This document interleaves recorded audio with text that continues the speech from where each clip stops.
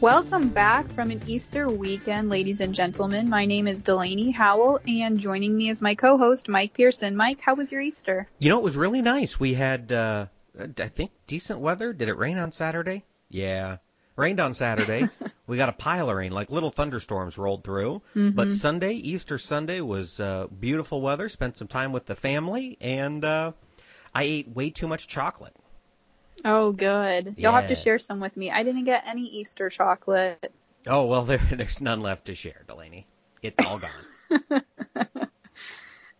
So did you do anything good? I saw on Snapchat that looked like maybe you got some new pets. They're not my pets. My mom got my nephew some baby ducks. And my brother and sister-in-law left them at the house, so I don't know if they're going to keep them now. Oh, or nice. I texted my mom after she sent me a picture of them and said, are you sure that Jace, my nephew, are you sure Jace is going to take these home with him, or are they going to become Grandma's new project? Well. And she said, no, they're taking them home, but they didn't take them home yet, so we'll see if now maybe they'll just be thrown in with the chickens. Who knows? Well, yeah, and I'm thinking, what are we? We're mid-April. I mean, they'll probably be ready to go by Christmas. Pop them in the oven and eat as pets. Yeah, that was one of the best things. Heidi and I were on a road trip. We were going down to South Carolina, and the interstate through Kentucky, I forget which interstate it was, the north-south one, was closed. So they had us off on these back roads going through the mountains, and it's, 10 o'clock, 11 o'clock at night, and we're on these switchback roads going through the Appalachians, and my headlights shone up, and there was a sign, and it said, rabbits for sale, $3, food or pets. Oh, it's nice. like, it's dealer's choice. Yeah, they work for both. Right. You can love them at forever least or eat them. I feel like ducks are a little more normal food than rabbits. Well, I guess. Yeah, I mean, I guess it depends who you ask. Right. Yeah, I think you're more likely to find duck, I think, in a fancy restaurant than you are to find rabbit. Yeah. If that's what you were getting at there. Yeah. Right, exactly. But they were some ugly ducks, let me tell you what. Ugly ducklings. Well, you remember the moral of that story. They're going to grow up and become delicious. All right. We'll have to see, I guess. Yeah. So what do you have for news-wise? Did anything happen over the weekend or going into the first of the week here? So Vice President Pence and Commerce Secretary Wilbur Ross are both going to Japan this week. And hopefully bilateral trade will be on their agenda. Okay. When do they go? I believe Pence is already there. Him and his wife, I think, are in South Korea today.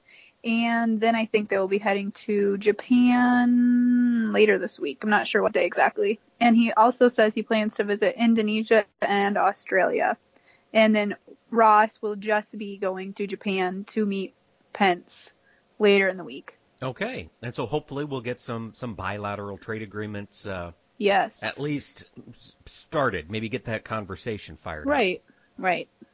Yep. Interesting. Well, that will be good news. Hopefully it has potential to be good news, yeah. Yeah, and so kind of more on the domestic front, Mosaic, the fertilizer marketer or retailer or miner or provider, well, I guess Mosaic does a little bit of everything. They came out, their Corin Ricard, who is the senior vice president of the U.S. and potash and phosphate producer, said that we're probably going to see increasing demand of those two fertilizer types. We've seen depleted inventories here in the U.S., and even with current low crop prices, we are going to see more go on. She says this depleted supply combined with large crops, which have led to a meaningful drawdown of nutrient levels in the soil, have resulted in farmers increasing application rates. So folks, we're probably not going to see too much of a break on fertilizer prices because they run on supply and demand as well. And if demand is staying strong, and Mosaic forecasts phosphate demand to grow by 11%, and potash demand is going to rise by 17% over the same period, basically over the next 5 years. So might not be the worst call to get some of that booked in today for as far out as your retailer will let you. Wow. Yeah. You got anything else, Delaney?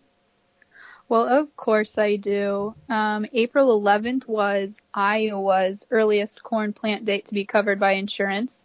A few other states have had their corn plant dates come into effect. Missouri's was in March. Illinois' was beginning of April. Nebraska's was beginning of April. Indiana, Wisconsin. So a lot of states have reached that earliest corn plant date, and many have also met the soybean plant date or are nearing it here soon.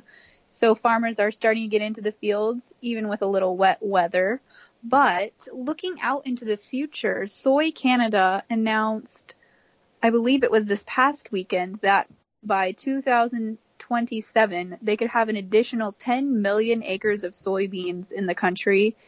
And news reports have shown recently that China is decreasing acres in corn and also favoring soybeans. So looking out here into the near future, we see a large Brazilian and South American crop. China is now also following suit and switching to favor soybeans, and so is Canada. Oh, come on, people. We're going to see a lot of soybeans flooding the market, I would say, here over the next 5 to 10 years. That's certainly what it looks like. But the catch there, of course, is demand. That has been very, very strong, continuing to be strong so far. So maybe if we continue to grow the livestock herds at the same time, increase demand for bean meal, we could soak up all these beans and folks could still make some money. Right. And speaking of another market to soak up some of these extra beans that will flood the market, Iowa Premium Selects has just recently built an $18 million farm near Derby, Iowa, which is housing 6,250 sows. And they have announced plans for 3 other sow farms coming here in the very near future. So by May 16th, they will have another one stocked in Riceville, Iowa, which will be another 7,500 sows. And 2 additional buildings are still in their permitting stages. But by fall, Iowa Select Farms say they will have 200,000 sows with plans for another 210,000 by 2018. Hey, there we go. Building up, building those hog herds. That's right. Man. And now we just need to find that Asian market to get some of this pork into. Yeah. You know, while we're talking about meat, Delaney, there was a story, and I'm sure this will shock folks. This is a story out of California. Basically, an advocacy group in Los Angeles has sued the Los Angeles School District for serving hot dogs and other processed meats to students, arguing they increase the risk of cancer. The advocacy group, is the Physicians Committee for Responsible Medicine, and they are asking the court to ban the district from offering processed meats. They did this in Los Angeles County. They're also pursuing the same suit in San Diego County. And, when we think about L.A. and Texas and all these other states, the Los Angeles district is the nation's second largest, with more than 660,000 students in kindergarten through 12th grade. And basically, they want them to get rid of all processed meats, including they serve a turkey pastrami croissant sandwich and a turkey hot dog and beef sausage and turkey chorizo. They want all of those gone. And I listened to something like a turkey pastrami croissant sandwich. We never had anything like that when I was in school. No kidding. We had a grilled cheese and tomato soup and a Crispito. You know, that was the highlight of the week. We did have the Crispito, yeah. Yes, I remember lots of soup. I think my favorite lunch was Texas Mountain Day, and that's when they would put like a piece of garlic butter toast and then some meat and mashed potatoes and then cheese sauce on top. That was probably one of the best meals we had. Wow, we never had that. Oh, yeah. No, we had, we had tomato soup and grilled cheese, Crispitos. We had burritos, pizza. You know, that's the big square slices of pizza that fit perfectly onto the lunch tray. Our pizza was never, when they homemade it, was always, there's something not quite right about it. At the school pizza? Yeah. Oh. I always liked our school's pizza. They did a good job. But looking at this, coming back to the lunches in L.A. and San Diego, basically little info on the Physicians Committee, the group that's pressing the suit. They are a Washington, D.C. based nonprofit, and they advocate vegetarian and vegan diets. Of course. Yeah, of course. They've also sent a petition to Amtrak urging them to eliminate processed meats from its menu. And, well, I thought there had been a study that was released that processed meats like bacon and hot dogs and all that stuff weren't proven to cause cancer, and there were no linked carcinogens in those meats. Well, so these guys are going back to 2015. That World Health Organization, the IARC, the International Agency for Research on Cancer, they did label processed meats as possibly carcinogenic to humans, and that's what these folks are leaning on to get this thing taken seriously. Basically, it's just frustrating as livestock producers, as beef producers, and as a meat consumer to think that 660,000 students are going to be brainwashed with the garbage from this Physicians Committee.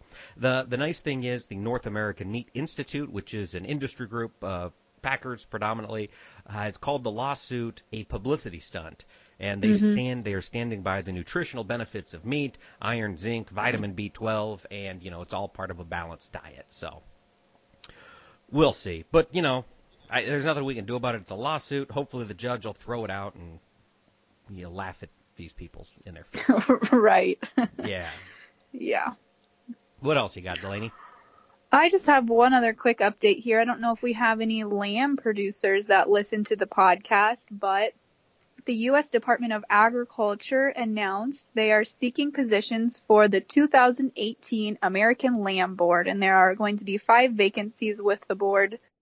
With those include 1 position for a producer with less than 100 lambs, so more of a hobby-sized farm, 1 position for a producer with more than 500 lambs, 1 feeder position with less than 5,000 lambs, 1 first handler position, and 1 seed stock producer position. So if you're interested in applying, you should first consult with representatives from your state sheep association and the ASI. And if you're interested after that, contact the ASI Executive Director, Peter Orwick. What's the I in ASI? I'm guessing American Sheep something? I think it's Institute. Oh, okay, very cool. I don't know all that much about sheep, but yeah, if that's a field you are in, by all means, get active and get a voice out there to the public. And yeah, and lamb is I think honestly one of the most up and coming meats because a lot of other countries eat a lot of lamb. It's raised pretty easily worldwide. I studied abroad for a semester in Bulgaria, and there was absolutely 0 cows in the entire country that I ever saw, but I saw a lot of lambs, goats, chickens, some of those smaller, easier to produce animals. Sure, and you mentioned up and coming. This is, of course, apocryphal or anecdotal. It isn't data by any means. But I was on Facebook for yesterday over Easter, and I saw more people cooking leg of lamb than I have ever seen ever. I mean, it was like every other post was a picture of a leg of lamb being roasted or crock-potted or whatever. So folks are branching out and trying more proteins. Wait, so everything you see on Facebook isn't real? Well, I mean, these folks were definitely real. I just don't know that we can count it as data. Oh, okay. Yeah, you're probably right. Yeah. But either way, it's a good sign. All That's protein right. is good protein. That's right. Well, Mike, why don't you read us today's closing market prices, speaking of meat? Let's do that, but I'm going to go ahead and start with the grains, Delaney Howell. We're going to start with the May 2017 corn contract, closed down 4 3/4 cents, finished the day at 3.66 1/4. December corn down a nickel, finished at 3.89 1/2. In soybeans, the May contract down 1 1/2 cents, finished at 9.54 even. Novi beans up 1 1/4, closed at 9.63 even. On the wheat side, May wheat down 8 1/2 cents, finished at 4.21 1/4. December wheat down 7 1/4, finished at 4.69 1/2. Looking over at the livestock side, this is one of those days, Delaney, I also wanted to touch on this. Today, we saw every contract either hit a new contract high or come very, very close. And that followed through all the way until the close. April live cattle finished up the day $1.22 finished at 126.60. June live cattle up 97.5 cents, finished the day at 115.67.5. Looking over at feeder cattle, April feeders finished up $1.37.5, closing at 139.17.5. May feeders up $1.95, even so close to $2, closed at 140.35. Lean hogs, May lean hogs down 60 cents, finished at 67.70. June lean hogs down 20 cents, closed the day at 72.30. And finally, as we are continuing our dairy conversation today, April Class 3 milk was up 1 cent, finished at 15.24. The deferred month May down 6 cents, closed at 15.14. And with that as the setup, Delaney, how would you care to introduce our interview for the day? I would love to. We are going to be talking to Maureen Lee, and she is the Director of Marketing and Communications for Grassland Dairy Products Incorporation. We're going to hopefully finish up and maybe wrap up sort of our dairy focus from last week, and hopefully she can give us some answers about what's coming for the dairy industry. So let's kick it off to Maureen. Joining us now is Maureen Lee, and she is the Director of Marketing and Communications for Grassland Dairy Products Incorporation. Maureen, there has been so much going on in the dairy industry, but specifically with ties to Grassland. Do you want to just give our listeners a quick update from Grassland's perspective of the timeline of events that have happened? Yeah, so this unfortunately has been a very abrupt situation. We found out from Canadian buyers just a few weeks ago that they would no longer be able to pick up our milk, really within a 2-day time period. So we were trying to adjust and figure out where we could put that 1 million pounds of milk that we use for that sale in our plant, as we make several other products. But unfortunately, 1 million pounds of milk, there was really no more additional processing lines where we could put that milk. So we notified farms as soon as we found out that we had lost the sale, that we would no longer be able to pick up their milk. So it might be a good point to note to point out that, these farms did not have contracts. So we weren't really breaking any contracts. We were just trying to notify them and give them as much time as possible to find a new processor to take their milk. Now, from the sorry, Maureen, go ahead. Oh, I was going to just, kind of give an update that since then and kind of behind the scenes, we're really trying to work with other processors to see who has availability in their plant to take on this extra milk. There's certainly a surplus of milk at this time, but we're really hoping that some other processors might be able to fit them in. You bet. Now, the loss of a million pounds of milk of processing capacity every day, what does that mean for your plant? Are you guys going to have to be looking at layoffs as well? Is this how deep does this issue run? Certainly that has been a concern. We do have a lot of local employees who would handle this product, but we're certainly hoping that we can kind of really take our time and see if there's still another fit in our facility for them to go to. This is definitely this could have an incredible impact on our employees, other farms that we procure milk from, our vendors. I think the whole dairy industry can see that this could be an entire domino effect. Mm-hmm. Now, who reached out to you from Canada? Was it another processing company like Grasslands? That information I do not have. It was a Canadian buyer, not necessarily like the government saying, dairy policies, you can't come here anymore, but more of a Canadian buyer. Gotcha. Now, where are you guys based out of, Maureen? We're located out of Greenwood, Wisconsin. So that's in central Wisconsin, Clark County. Gotcha. And what other products does Grassland produce? Butter would be our primary business. So that includes retail, food service, packaging for our butter. We also produce anhydrous milk fat and some dairy powders. Okay. But this issue really came down to the ultra-filtered milk. And that's the ultra filtered. And is that a powdered product when it leaves your facility?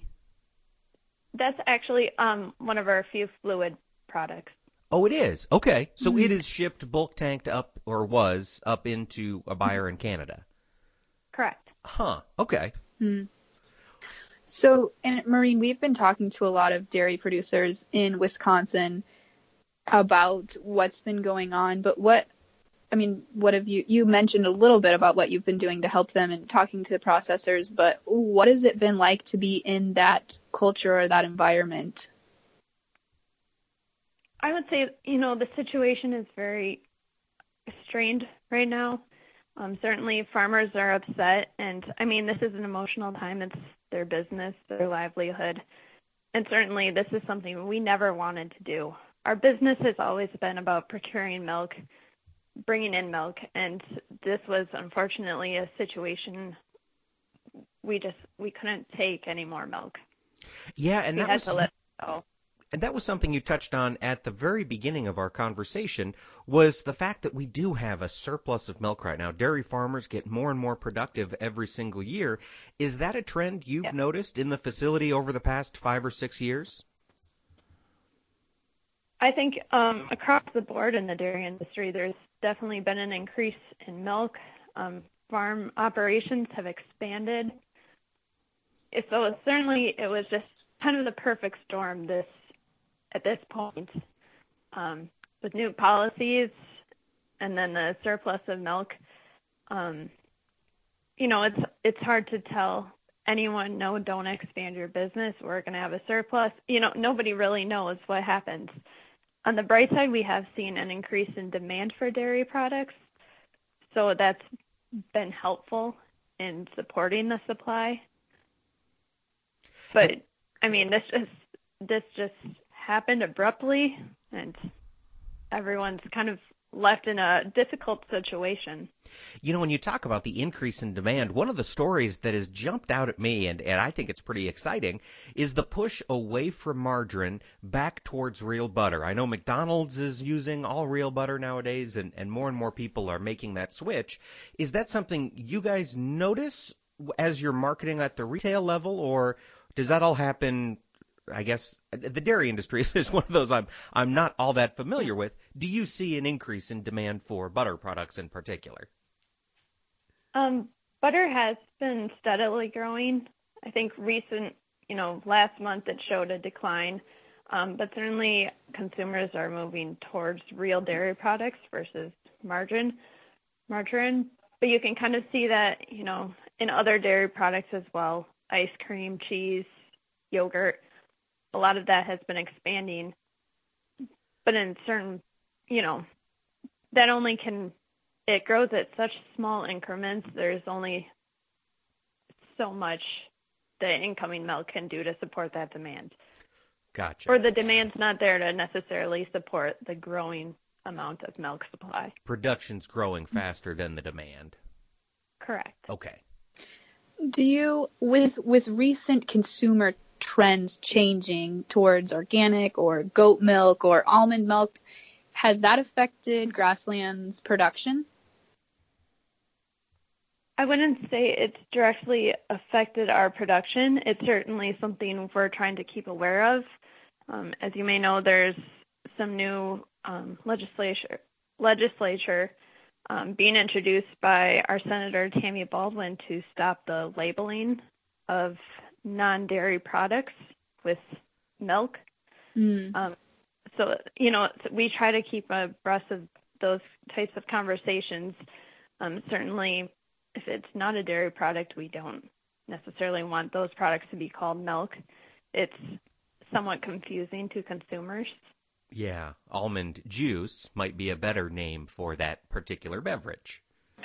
Mm-hmm. Yep, or something. Yeah.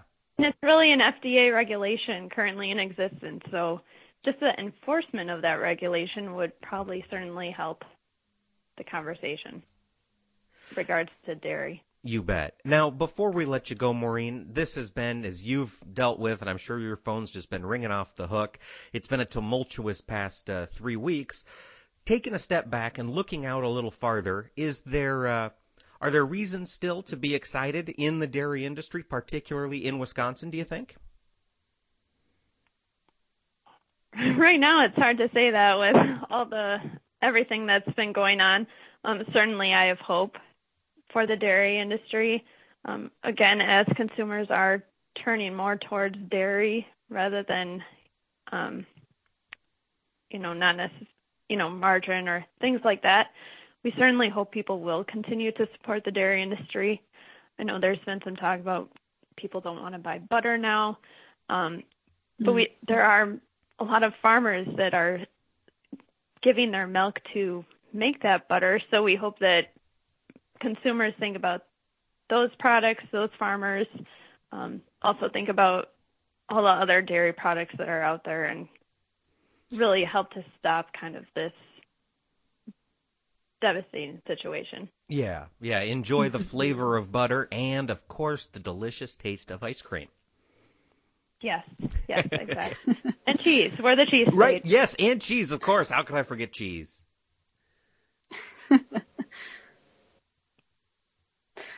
Well, Maureen, we really appreciate you taking the time to talk to us today. I know you're really busy with everything, but please keep us updated if any new updates come out or if there's any change in Grassland's processing or producing. Please let us know. Yes, thank you. Thank you for your time. Thanks, Maureen.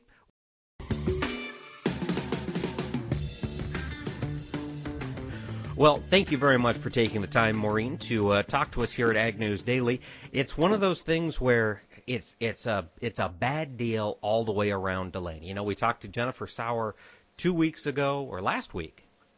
Yeah, it was just last week. Just last week, and I know that a lot of those producers are still struggling to find homes for their milk. Everybody get out there, buy some ice cream, buy some butter. Let's lend a hand here and help out our fellow producers in need. That's right. Yeah, and we're not going to quit following this by any means. But I think we have reached a plateau and there haven't been a lot of answers that have come from the dairy industry or anybody in legislature.